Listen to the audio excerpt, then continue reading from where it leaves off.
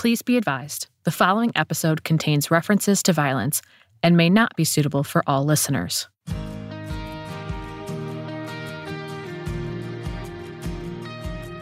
This is Vets You Should Know, a podcast from iHeartRadio, celebrating the many who have selflessly put their lives on the line to serve their country in the armed forces.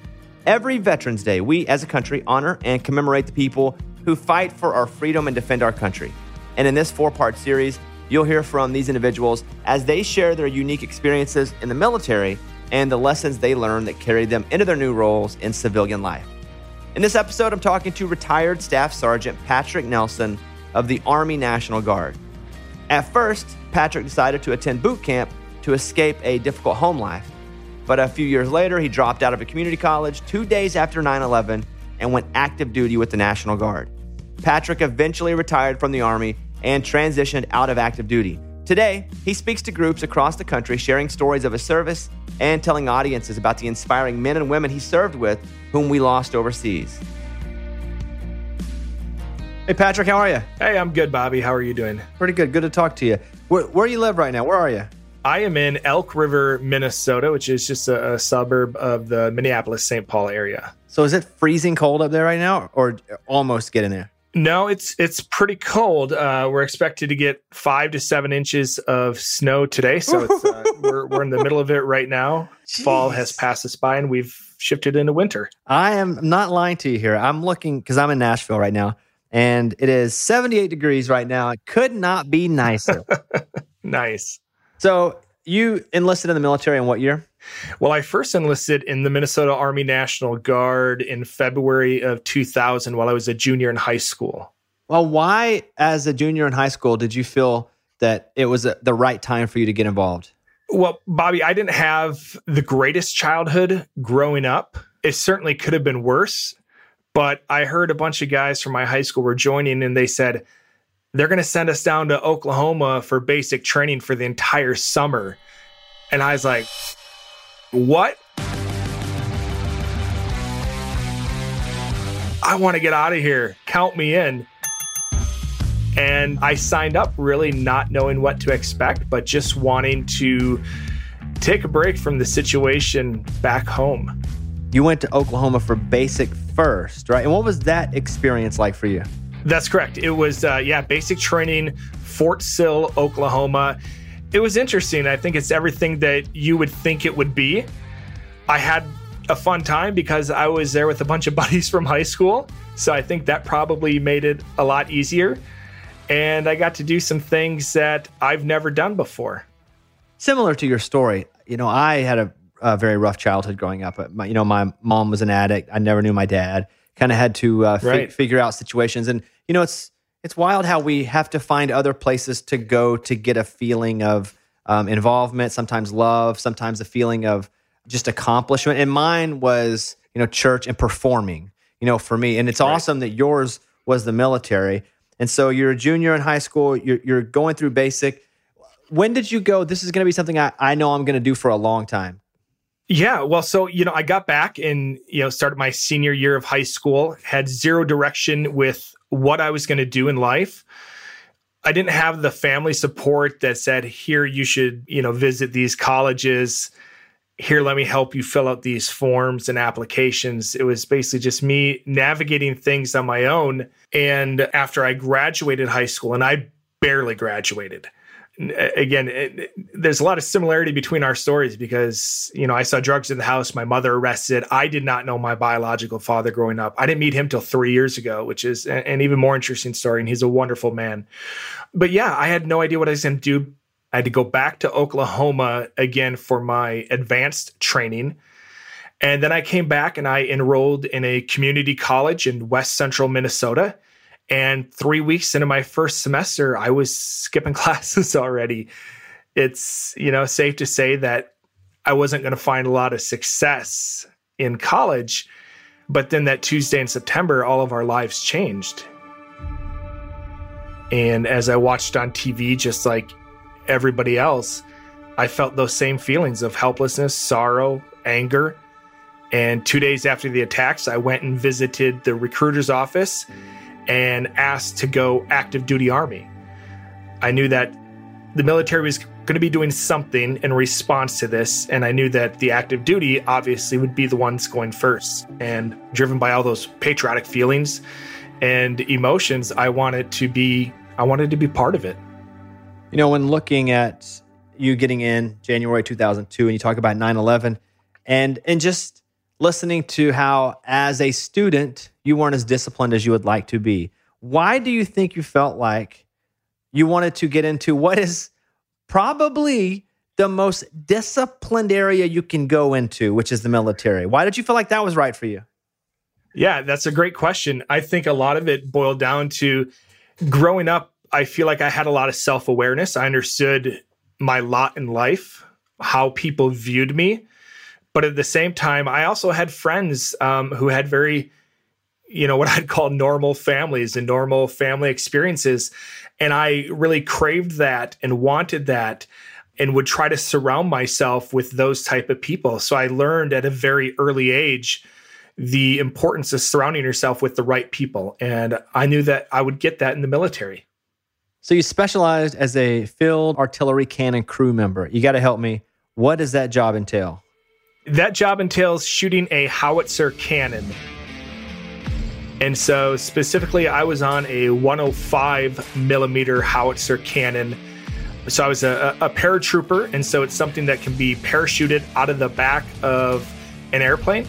It can be sling loaded underneath a helicopter. So it's a very agile artillery piece where we can kind of shoot and move and get the job done. So from when you first start training till you're actually active with it, what is that training process? That sounds extremely intense. Yeah, it's pretty intense. In basic training and in your advanced individual training, it's really just sort of introducing you to the military because you really don't learn the most until you're at your unit. And so when I finally was able to get active duty in January 2002, I first got sent to this unit in Germany, which was a rocket brigade. So they fired rockets. I was used to shooting cannons. And so they gave me the position of the colonel's driver. Now, I didn't drop out of college after 9/11 to drive the colonel and make sure his coffee was hot. I happened to be at a training exercise one day. We were in Germany, and I saw these guys parachuting out of the back of helicopters. And I pointed up to my first sergeant who was standing next to me. I said, "That's the stuff that I want to do." And he had the right connections. With the help of a lot of paperwork, I got reassigned down to the 173rd Airborne Brigade based out of Vicenza, Italy. So you're a guy that grows up in a small town in Minnesota. You're in Oklahoma doing basic, and all of a sudden, you're all around the world. You're in Germany. You're in Italy. That's got to be a bit of a culture shock to you, huh? Absolutely huge culture shock, but such an amazing opportunity for myself just to have that exposure. And just, even in the military alone, even if I would have been stationed in the States, it's a blender full of people. And it was just such a pleasure and joy to be able to serve with such a diverse group. But as fulfilling as the experience was, Patrick faced major adversity while deployed. In 2005, he was stationed at a forward operating base along the Pakistani border, serving as fire support for a special forces team. It was here alongside the Pakistani border that everything changed in an instant for Patrick. It was June, which meant fighting season was starting to pick up. Things were starting to get pretty busy, so we needed some more ammunition. I went over to help that other section that day because they had a sergeant leaving on R&R. So I was going to basically backfill his position while he was gone. And so as I heard the sound of the Chinook helicopter approaching, I hopped in a Humvee with my good friend Luke. And then just as we're about to pull away to drive out to the landing zone, my soldier hopped in the back. Now, he was supposed to be back with our section. So I turned around and I was about to yell at him, but I thought for a second, you know what? I value that kind of work ethic. He wants to come lift some heavy boxes in this heat out here. That's great. Our section can no problem handle the job without the both of us. But then I realized he didn't have his helmet on. And Bobby, I literally opened my mouth, but then I realized I didn't have mine on either. And it's kind of hard for me to say something if I'm not doing the right thing. So we got out to the landing zone. The Chinook landed. And a group of 10 of us stepped to the side of the aircraft so they could take the machine gun off the back ramp. My platoon sergeant, he handed me a piece of paper with some serial numbers to items we were expecting. The rotor blades are turning, it's kicking up dust, you can't hear anybody talk. And I grabbed the piece of paper and I turned around to ground guide my buddy Luke in the Humvee to get him a little bit closer to the back of the helicopter so it's a little shorter distance to load the ammunition. And the next thing I remember, I'm just picked up and I'm slammed to the ground. Unsure what happened. I look up and, I see bodies laying everywhere. I see blood. And I initially thought maybe one of the engines on the helicopter had possibly exploded. The helicopter powered down, and then I heard that distinct sound of an incoming 107 millimeter rocket. And I got up and I dove underneath the Humvee for cover as more rockets impacted around us. And as soon as the barrage ended, I crawled out from underneath and I started running back to the soldiers that were still on the ground, really unsure of what I was going to find. And as I was running, a Marine that was on our base training Afghan National Army soldiers had yelled to me that I'd been hit. And up until that point, I hadn't felt any pain. But I turned my head and looked at the back of my uniform, and it was shredded and blood was pouring out. And it was at that moment the pain really hit me. So they brought us to this small Afghan clinic that was within our forward operating base and was ran by an Afghan doctor. And so it was a mass casualty situation. And my wounds were very minor compared to everybody else. I took some shrapnel to the back, nothing too serious. I had a piece still sticking out of me. One of the special forces guys came by with his little Leatherman tool, whipped out his pliers and pulled it out. That was pretty interesting. And I got bandaged up and I started looking around to see who else was hurt. And I saw a supply sergeant that was recently attached to us from a National Guard unit out of Massachusetts. And he's laying on this elevated stretcher. And the local Afghan doctor, who is like 5 feet 2 inches, is standing on this red milk crate performing CPR. So I kind of do a quick lap around the clinic, trying to see who else is hurt, how bad. And I come back around. It couldn't have been more than 45 seconds. And they're zipping Michael up into a body bag. And I find my way into a small room in the back of the clinic there. And that's where I see my soldier, Emmanuel Hernandez, laying on a table. His head is bandaged. A few people are working on him. But I could see his chest rise and fall. So I knew that he was breathing. And I grabbed his hand. I said, hey, everything's going to be okay. Medevac helicopters arrived.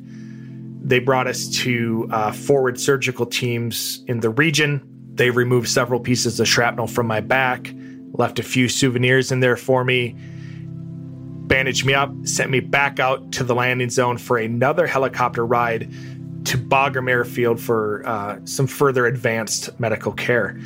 And it was as I was waiting there, my commander approached me and asked me how I was doing. And I told him I was going to be fine. And of course I said, well, how's Hernandez? And he looked at me and said, he's going to be okay. And, I just felt such relief. And he turned to walk away. And he got about 3 or 4 steps and he turned around and tears were rolling down his cheeks. And he said, I'm sorry that I lied. Hernandez didn't make it. And I dropped to my knees and I just lost it. He died because I didn't have the courage to speak up, because I wasn't doing the right thing. And that was something that haunted me for a long time. As I finished my military career and even as I transitioned into the civilian world, I tried to drink it away. I tried to wash it away with pills. But I've learned over time, it's such a cliche, I can't change the past, but I can influence the future. And so I've learned that I can take that story, I can take my failure, I can take the sacrifice of Emmanuel and Michael and other friends of mine that I've lost in combat, and I can share them with others to inspire them. And so I've really found a purpose in being able to share my story with others and also just let them know about these brave men that I had the honor of serving with.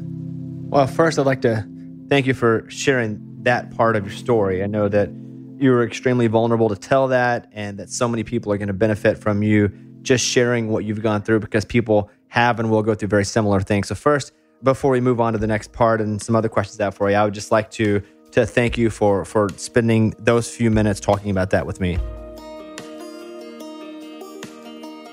After spending nearly 7 years as a paratrooper in the U.S. Army and completing 3 combat deployments in various leadership positions, earning a Bronze Star and Purple Heart, Patrick turned his focus to helping others. Being able to place yourself in somebody else's shoes and see things from their perspective is something we need so much more of in this world that we're living in today. And so I'm able to take that story and it connects me with other people, like you said, who've had maybe not the same, obviously, tragedies, being blown up by a rocket, but people who've experienced grief or people who've experienced loss, and just attempting to be a role model for them, to show them that, yes, it still impacts me, it still hurts, but I can do something about it as far as sharing that story and influencing others. And, in February, I lost my job, like a lot of people did. And now I am making a go of it on my own, trying to be a speaker, to share my story, and I will talk to anybody that will sit down and listen. It has made me very purpose-driven. When I was in the military, or rather when I signed up for all those patriotic reasons. But when I was in, it was just another job. We woke up a little bit earlier than most people and we took extended business trips, but just like somebody might be an insurance salesman, I was a soldier. I didn't think about that patriotic stuff. And it wasn't until I got out that I reflected on my experiences and realized I was part of something so much bigger than myself. I tried for a long time thinking I had to replicate that exact purpose, which I quickly learned that I never was going to be able to do. But I have found a purpose, again, in just being able to inspire others, to help them realize that they can impact those around them.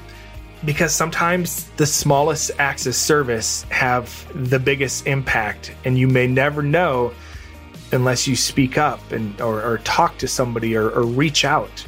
You just never know the impact that you could have on somebody's life. Whenever you transition into civilian life, did you have a clear path that you knew that you would follow getting back? And what was that transition like for you? I knew before I got out that I needed to have a plan. I saw a lot of soldiers leave the military without a plan and say, you know what, I'm going to take a couple months off, then I'm going to go to college. I'm going to use my benefits. And I never saw them do it. While I was in Afghanistan on my last deployment, which was 15 months long, I had already received one scholarship, a Horatio Alger Military Scholar. I had been accepted into college. I had signed a lease on an apartment in the city that I was moving to. I knew that I had to have things in place. So when I got out, I was ready to rock and roll. And again, even though I had a plan, though, it wasn't always easy. I didn't expect the challenges that I faced with the PTSD symptoms that came up, and the challenges that I had with my reliance on prescription pills. So I got out and I had 2 surgeries related to my wounds. I was on Vicodin and morphine for 5 years. I didn't go anywhere without a bunch of pills in my pocket. It took me a long time to realize that I even had a problem. The pills, the drugs, the alcohol, they only act as accelerants for any type of PTSD challenges you might have. So having to overcome that was tough. And so I think still having that foundation of the plan really was able to help keep me on a path, which wasn't always straight, but then also having my girlfriend at the time, who is now my wife, and again, understanding the importance of surrounding myself with people who have your best interests in mind, not yes men or yes women, right? People who are not going to tell you what you want to hear, but obviously what you need to hear. 2008, I think you go back and get your degree. What inspires you to do that? Yeah, again, it kind of really goes back to the tough childhood that I had. People didn't look at me growing up, and I'm sure it might have been the same for you, Bobby, saying, man, that kid's going to go places someday and do some great things. And it really was driven by the sense of wanting to overcome the stereotypes and the statistics and have a sense of achievement. After I got wounded in the military, I got medevaced out of there, and I was gone for 3 weeks. A fellow soldier in my unit by the name of Greg Trent had a conversation with me, and Greg was able to sneak me on a helicopter flight to get back there with my soldiers. Unfortunately, Greg was killed in 2012 in Afghanistan while operating with his Special Forces team. But Greg got me back out there. I couldn't go out on any missions, but we're working with the Special Forces. We're working with the SEALs, which meant we had bigger budgets, which meant we had satellites, which meant we had fast internet. So I started plugging away at online college classes while I'm in a mud hut in the middle of nowhere, Afghanistan. And so I finished 2 years of college classes while I was in, just because I wanted to challenge myself and accomplish something and prove people wrong. And so I got out December 2008. January 2009, I was sitting in a college classroom with a bunch of 18, 19-year-old kids. And, you know, I was 26 at the time. I felt like I was that kind of old, weird man on campus, but 26 is still pretty young. You know, I double majored. I went and got that master's degree. And then, just a few years ago, I went and finished another master's degree in organization development from Pepperdine. And again, really driven by that sense of wanting to accomplish something and showing people that I can do it. And not only showing people that you can do it, and I feel like we come from the same spot, and you may agree with me here. Mm-hmm. It's showing other people like us they can do it too. Absolutely. Yeah, definitely. It's, being that I like holding up that mirror to other people and saying, like, look, if I can overcome this, I know that you can too. And yeah, you know what? It's going to be hard, and it's going to take a lot of hard work, and it's not going to be handed to you, but you can do it. If there are young people listening to this right now who are considering enlisting and they're moved by your story, what advice would you give them about enlisting?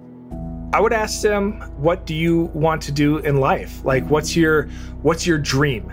And whatever it is, go for it. Like, you got one shot at this life here on Earth. And if it is joining the military, if you want to go shoot some guns, go for it. Do it now.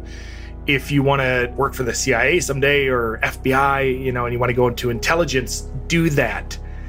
If you're 18 years old, you don't have to have everything figured out. I mean, it took me till I was about 31 to kind of realize what I wanted to do with my life. So if you don't know, just go out there and soak in different experiences, whether it is the military or volunteering for different organizations. Because, when I got out, I first wanted to work in professional sports. I got a master's degree in sport management. I was very fortunate to be named that NFL Tillman Scholar. And I went to work for the Minnesota Vikings, my hometown football team, what I thought was going to be my dream job. And it turned out it wasn't, and it wasn't for me. So you don't have to have it all figured out. If you want to join the military, do your research, figure out what branch is going to be best for you with what you want to do, and do it. But my recommendation is, if you join the Army, make sure you become a paratrooper. What do you miss most about being in the military? I miss the people, and I also miss the mission. Obviously, there's a lot of politics at play when it comes to the conflicts that are going on. And that's not something that I thought about when I was in, but I saw the impact that we had on local people, and when it was in Iraq, when I was there, and when I went to Afghanistan. And that is such a humbling feeling that allows me to still keep things in perspective to this day, thinking about those people and the lives that they have and all the blessings. Again, I lost my job in February, but I'm going to be okay. I'm not living in a war-torn country. So it just makes me continue to remain grateful. How would you encourage someone, because this for us is inspired by Veterans Day, obviously.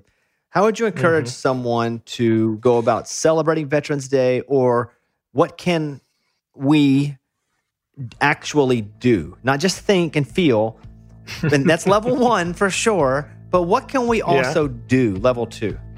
Yeah, I like that you put it like that, Bobby, because words are nice, they're great, but what sort of action can you take?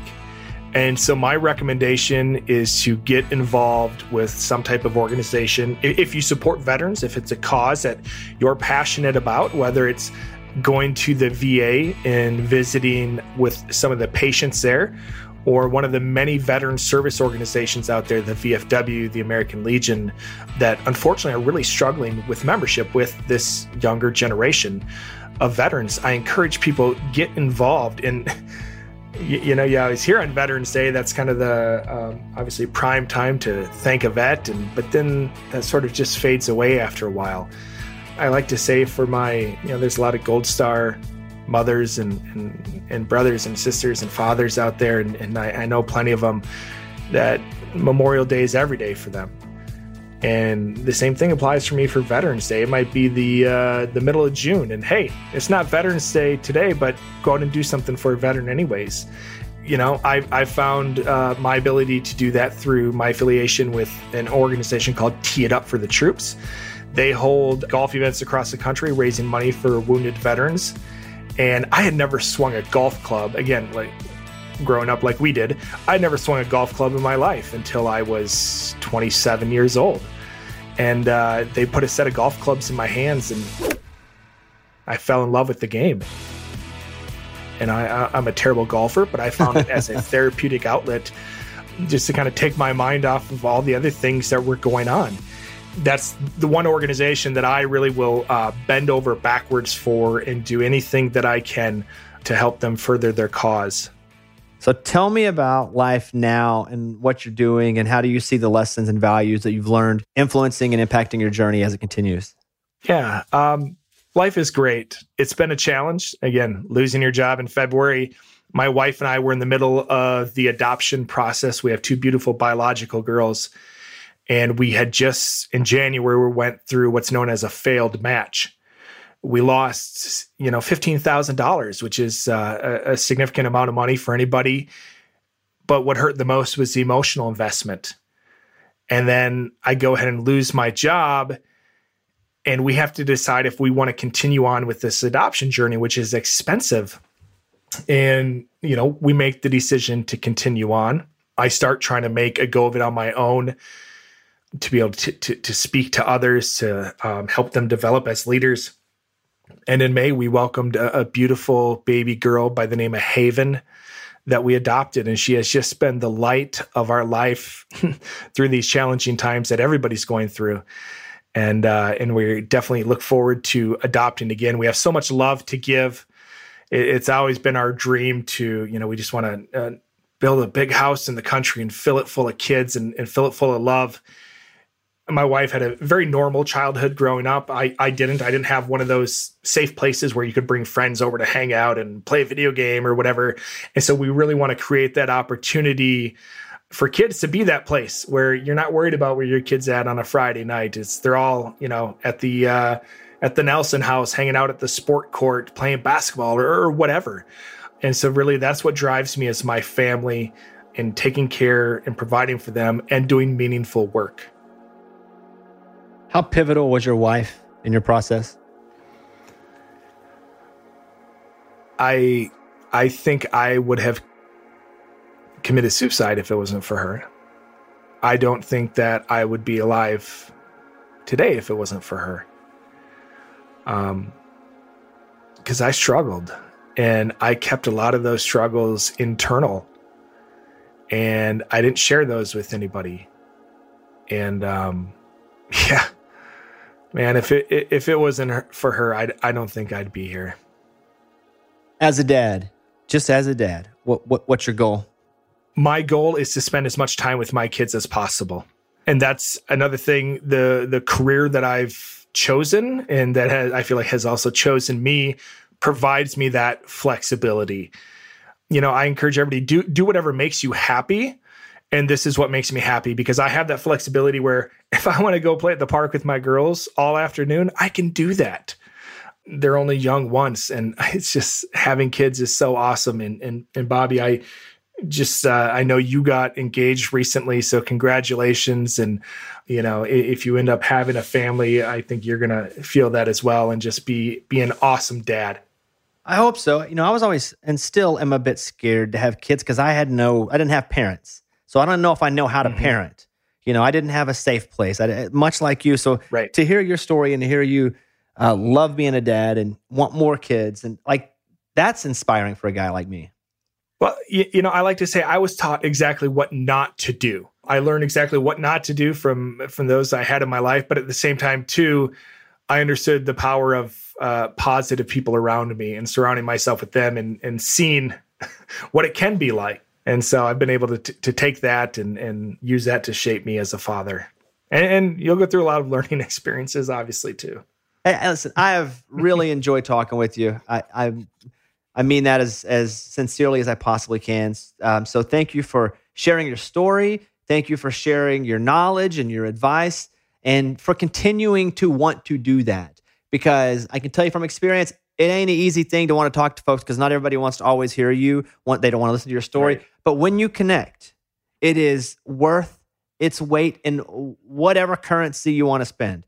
And so it's gonna be so great for you because I can just tell that fulfills you to help others. So thank you again, and the best wishes to you and your wife and all your kids.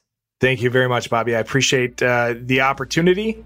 It's been fantastic. So thank you very much. And again, congratulations on the pending nuptials. Enjoy it, man. I want to thank Patrick for his bravery and dedication in service and for the work he does today, carrying out the memory of those who have made the ultimate sacrifice. I encourage you to follow Patrick Nelson on Instagram. He's at Patrick J. Nelson 1983. Thanks for listening to Vets You Should Know. Check out our other episodes for more great stories from inspiring vets like Patrick who continue to work selflessly and tirelessly in civilian life to make positive change. If you like what you heard, please rate and review the podcast. We want to hear from you. And don't forget to subscribe for free or follow the show on the iHeartRadio app, Apple Podcasts, or wherever you listen to your podcasts. Vets You Should Know is a special 4-part series podcast from iHeartRadio hosted by me, Bobby Bones. Our show is written and produced by Molly Sosha, Andy Kelly, Ethan Fixell, in partnership with Haley Erickson and Garrett Shannon of Banter. Edit, sound design, and mix by Matt Stillo, and my personal producer and hero is Mike D.